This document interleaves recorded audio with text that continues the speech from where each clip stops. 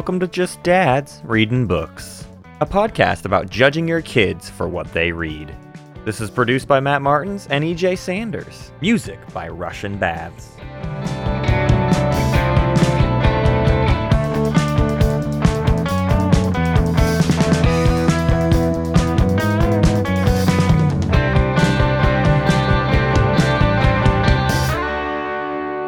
Hello there, welcome. Hello, hi, howdy, hi. Welcome to Just Dads Reading Books. I'm here with my friend EJ.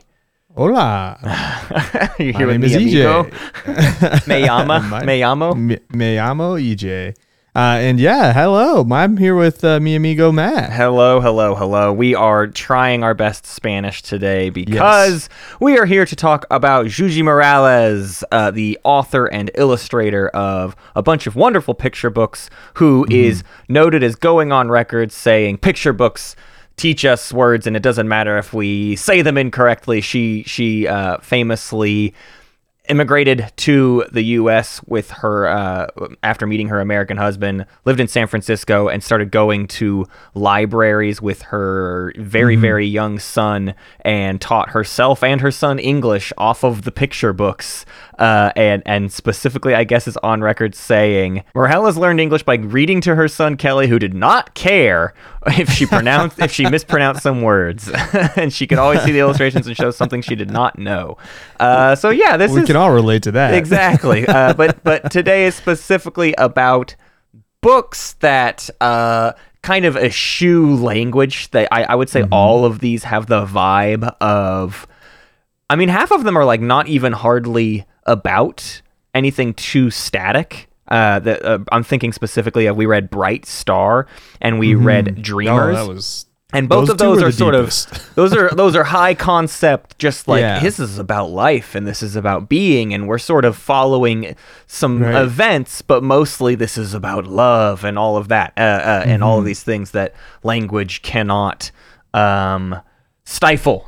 The feelings that go beyond language. Transcends language. And then outside of that are her other books that we read, which include Viva Frida, about Frida Kahlo, and then we read the two books Just in Case and Just a Minute, which are essentially alphabet and counting books, but both of which are also very invested, all three of those invested in bouncing back and forth between Spanish and English and being for everybody. And I think the biggest thing I noted when we started trying to find Yuyi Morales' books was, when searching for them at our local libraries, there's a lot of them that are written in Spanish, like in the foreign language section about these libraries. Like, she makes very important work of making sure all of her books are published in both languages, or in Viva Frida's case, that one is just literally written in both languages as you read it. They're just, the text is right there next to each other. You can read it in either one, no matter what, which,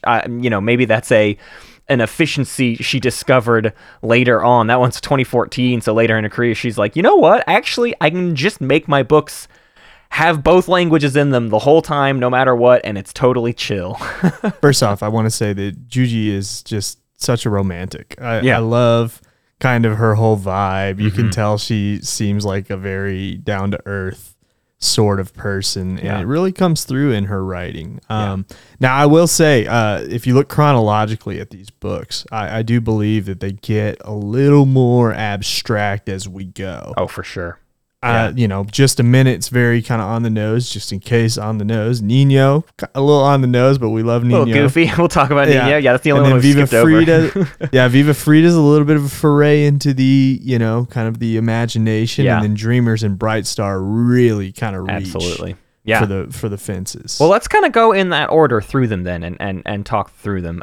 Just a Minute from 2003 is literally just a counting book, but it is about a grandmother who, if you are catching on, is dying and is being visited by a sort of Grim Reaper character. A skeleton has shown up to take her away, but she keeps saying, "Just a minute, hang on, I have one more thing to tend to. Just a minute. I'm making one of these things. I'm making two of these things." But it's also obviously presenting each of them in uno, dos, tres. We're going through all that. We're learning both English and Spanish counting as we go. Beyond that, it is, I mean, it's a book about counting. You've seen children's books that do this. I wouldn't say it's doing anything especially heady, although it does feel, as a person who grew up, like just in a white family in Bentonville, Arkansas. I'm always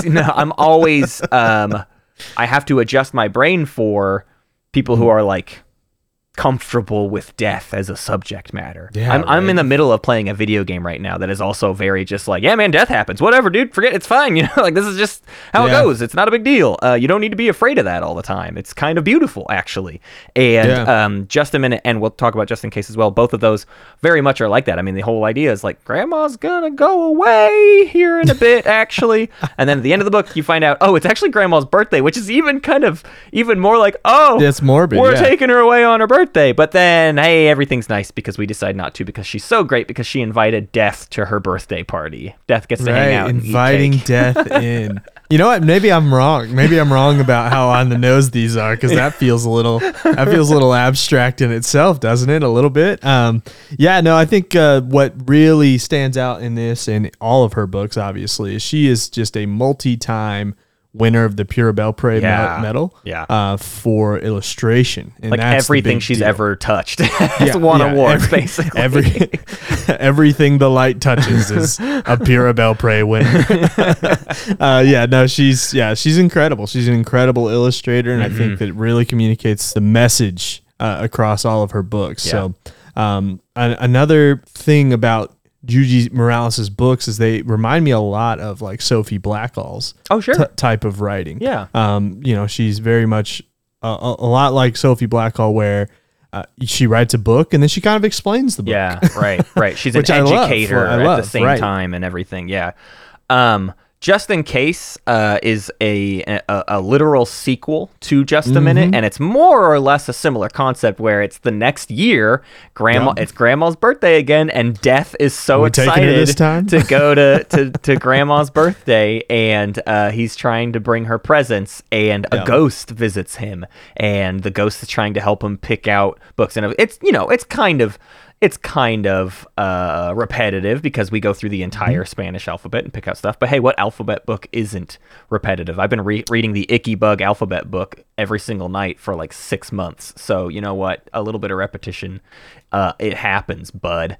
But this one, you go through the alphabet and then at the end you learn the ghost is Grandma's husband. It's Grandpa, and Grandpa gets to come to the birthday. Grandpa is the letter Z present that Death gets to bring, and it's adorable. I liked the art in this one even more. It just goes all over the place. There's a lot more going on in it. I mean, we're drawing lots and lots and lots of objects, but I think after Just a Minute, I was like, yeah, okay, what am I like these? Why did we pick this author? Why is this an award winner? Right? These are just like counting books, but I feel like I took in the art a lot more in Just in Case than I had in Just a Minute. It's a lot of mixed media stuff going on. It's a lot of like, it feels like things are getting cut out and then pasted together, and like she incorporates like yarn work into her stuff.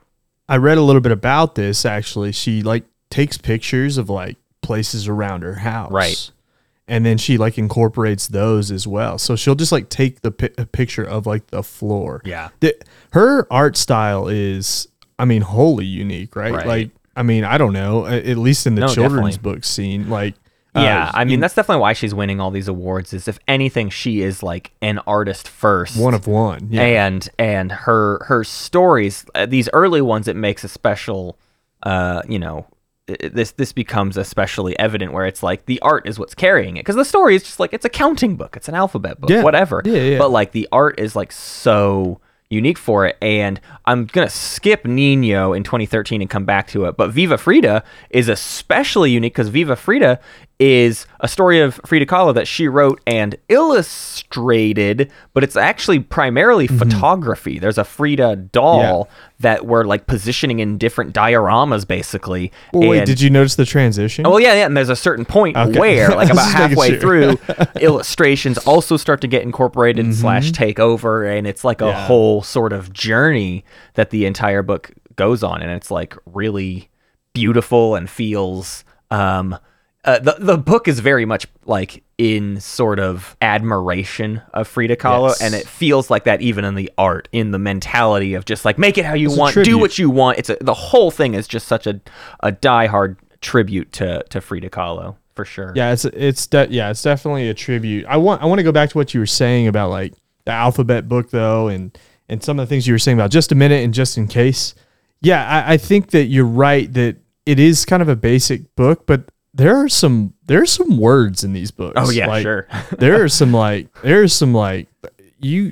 expensive words. Like I don't think you could buy a vowel in some of these. So it's not like, we talk about it all the time. I know we go back to it, but these picture books, I think picture books do a better job of not talking down to children than young adult novels. Books. Yeah, than chapter books. Absolutely. Yeah. In a lot of ways, right? Yeah. Like and I think that she does an excellent job. She's just like, nope, here's a word. Good luck. Yeah. I hope it's not like Lemony Snicket, where Lemony Snicket's like, well, here's a word. Yeah. And now I'm going to use this word a lot and explain it to you every time I use it because it could have multiple meanings. No.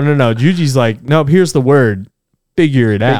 Figure out what I mean. There's a couple of them that are like nebulously interpretive. What she even like? Why would this be a present? It's like I don't know. Just because isn't that beautiful? If that were, I'm giving you a mustache. Here's a mustache for your birthday. Why not? But back to Viva Frida.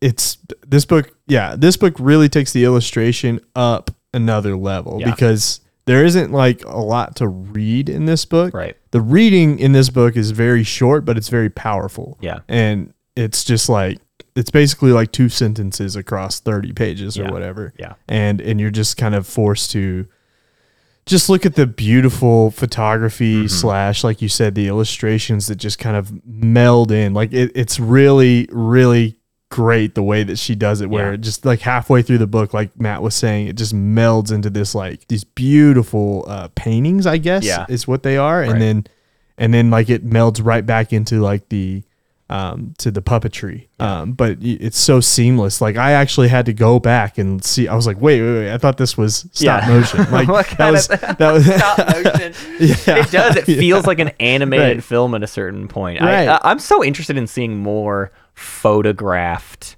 children's books. That's such a fascinating concept to me now that it's surprising you don't see more of it. Right? Yeah, the I Spy books are like a huge example of that. But like actually telling a story too would be it's such a cool idea. And I agree with you too. I mean, it's like you said, it's like 2 sentences. Like this book is like 2 sentences long basically, but this is where you really start to feel Juji's like whole sort of vibe, which is kind of in line with a sort of poetry more than anything, where what she's saying, she's not telling you a story, she's giving you something to interpret. She just wants to sort of take you on she wants to leave things vague enough that you sort of have to think about what it is she's saying about her subject matter. And it's more isolated in this because we know we're talking about Frida Kahlo. It's not that hard of a stretch to like come up with what we're interpreting, but as we go on from books after this, it gets a lot more in that vein of just like, we're just talking ethereally, we're talking about life and existence and love and art all at once. I think she's just a celebrator, right? Like she just wants to celebrate with you things that she loves, right? I think one of the things that really comes across in Yuyi Morales' stuff, which doesn't really come across, like I know I compared her to Sophie Blackall, but probably compares more to like Julia Alvarez. Just very much more like personal stories, personal anecdotes, right? When we read Alvarez's The Woman I Kept to Myself, if you go back and listen to that episode, that book is deeply, deeply personal. Right. And you can feel that with Juji's stuff as well. Definitely. This stuff is deeply personal to Yuyi. And I think that it finally, culminates to probably my second favorite. We're saving Nino for last. We will come. All of this has a narrative thread, and then Nino stands alone on a mountain. Yeah, Nino we'll come on back a mountain, looking down upon. Look on my works, ye mighty, in despair. Yeah. But let's talk about Dreamers, which was her next one, published in 2018. 18. Dreamers is about, also known as Soñadores. It is about her Dreamers immigrating to America. It Yeah. is about her actual story of coming across from Ciudad Juarez into El Paso and then up to San Francisco and making a new life, and especially her first visiting libraries where she learned to speak English with her son. And this is her tribute to her baby son, who's not a baby anymore, but like, you know, this is just love on the page. And I mean, sometimes literally, like sometimes she's just like in it is just saying, I love you. You are my love. You are love. Everything I know of you is just love. Like the whole book is just that. I can barely tell you it's about anything because it's just about how much she loves her son. Agreed. Do you know the first two words she says when she enters the library on the page? Do you remember? No. Suspicious, improbable. I love that. I love that. What interesting word choice. It could have been wondrous, you know, right. and epic, or like, you know, large and no, mysterious. the library is suspicious. But suspicious and improbable. Like, yes, unbelievable, surprising. Those are words that she uses. Unimaginable. And it just culminates to this beautiful moment where she's sitting there basically with her baby boy, and she's like, this is where I live now. Yeah, right. Like, I live here. This is where we will make our own language. We will just make sense of the world together in whatever way we can. It's such a beautiful book. When I was checking it out from the library, I had it, and the wonderful children's librarians there that one of them just left. If you're listening to this, Miss Alex, we miss you. We miss you so much. I miss you, Miss Alex. I've never met you, but I miss you. Anyways, they both said this book made them cry, and that they love Yuyi Morales so much. So this one's just a beautiful thing. Like it's funny because I was given one before I even read it. I was told this one made me cry, so I brought it home with Nino Wrestles the World, and I said, Molly, let's go read this book. It's gonna make Daddy cry. And then that's all Molly knows about that book now is she hands it to me, and she's like, Daddy, cry, Daddy. Daddy, cry for me. Cry for me. You're a big baby. You cry. You feel, Dad. How about that? I don't yet. So I only get mad at other things. We have Nino the underwear book and the book that makes Daddy cry, Dreamers. Well, Dreamers is also great because it's also a tribute to all of the literature that got her into writing. Yes. Throughout the book, there's paintings of the books that she enjoys, and there's a works cited at the end of the book that is all of the books that she had depicted in this book. So we have a wonderful new reading list. Yes. An upcoming episode will be the books recommended by Yuyi Morales. Yeah, there's no way we can get to all of these, but we're definitely going to be picking some off of this list, especially folks where there's multiple time people on here. John Birmingham, never heard of him. Donald Cruz, people like that. So very excited. Gary Soto. I'm excited to take suggestions from Miss Yuyi Morales. Yeah, that's awesome. And then the most recent release of hers is Bright Star. Bright Star is continuing on this trend. The most nebula. It's really barely about anything. I mean, you're following a little deer who's like been born and is learning what the world is, basically, and its parent deer is walking it through the wilderness, and you're sort of doing that for a while, just like, you are a bright star, my child, you are this beautiful thing. But then also the book takes a turn at a certain point and is also about immigration and how the border walls are horrible. Yes. And it's such a beautiful way to send a dark message, which is like, you're kind of going through this book for a while and you're like, this natural, beautiful thing. And there's the cactus and there's the sand and there's the desert and there's this deer and there's other animals over there. And this is just nature. And then the book itself feels like it gets stopped in its traces by surprise of just this like man-made division, right? Like, which is sort of the idea, right? Like this borderline between America and Mexico, the only reason deciding it's a border is because some governments like decided that or whatever. But this book translates that feeling of just like, what is this thing doing? It's got the energy of, I'm walking here. Like, I'm just, why do we need this thing in the way of just nature? Where rich men decided long ago that they would draw lines in the sand and call it theirs. Right. Yeah. So this is kind of what this book is about. And like Matt's saying, it's about, this is the most abstract, I would say.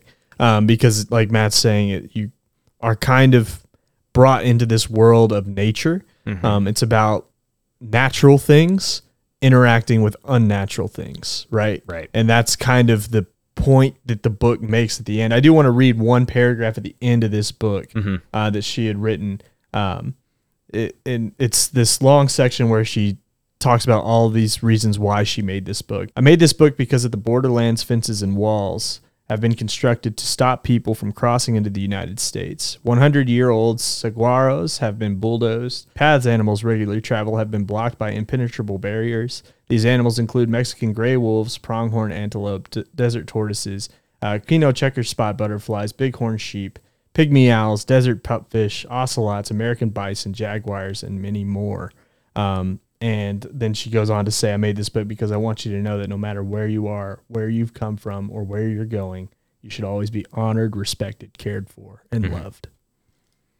Boy, howdy. This one also had the most notable sort of like infusion of various mediums to it. And I think she talked about it in some of it too, like the all of the different things she incorporated into the artwork that sort of help that compelling narrative get like accelerated. Is like there's stuff that like she in the back of that book she like makes mention of like, I used this thing from my past that I didn't think I would even have or use. It's like some yarn I got from a friend in this context or whatever I decided to incorporate into this whole book is a work of art that is meant to convey to you love is the only thing that matters. Like I love you, and don't worry about all the the things we let ourselves put in the way of each other are just things getting in the way of all of us being beautiful people with each other, which brings us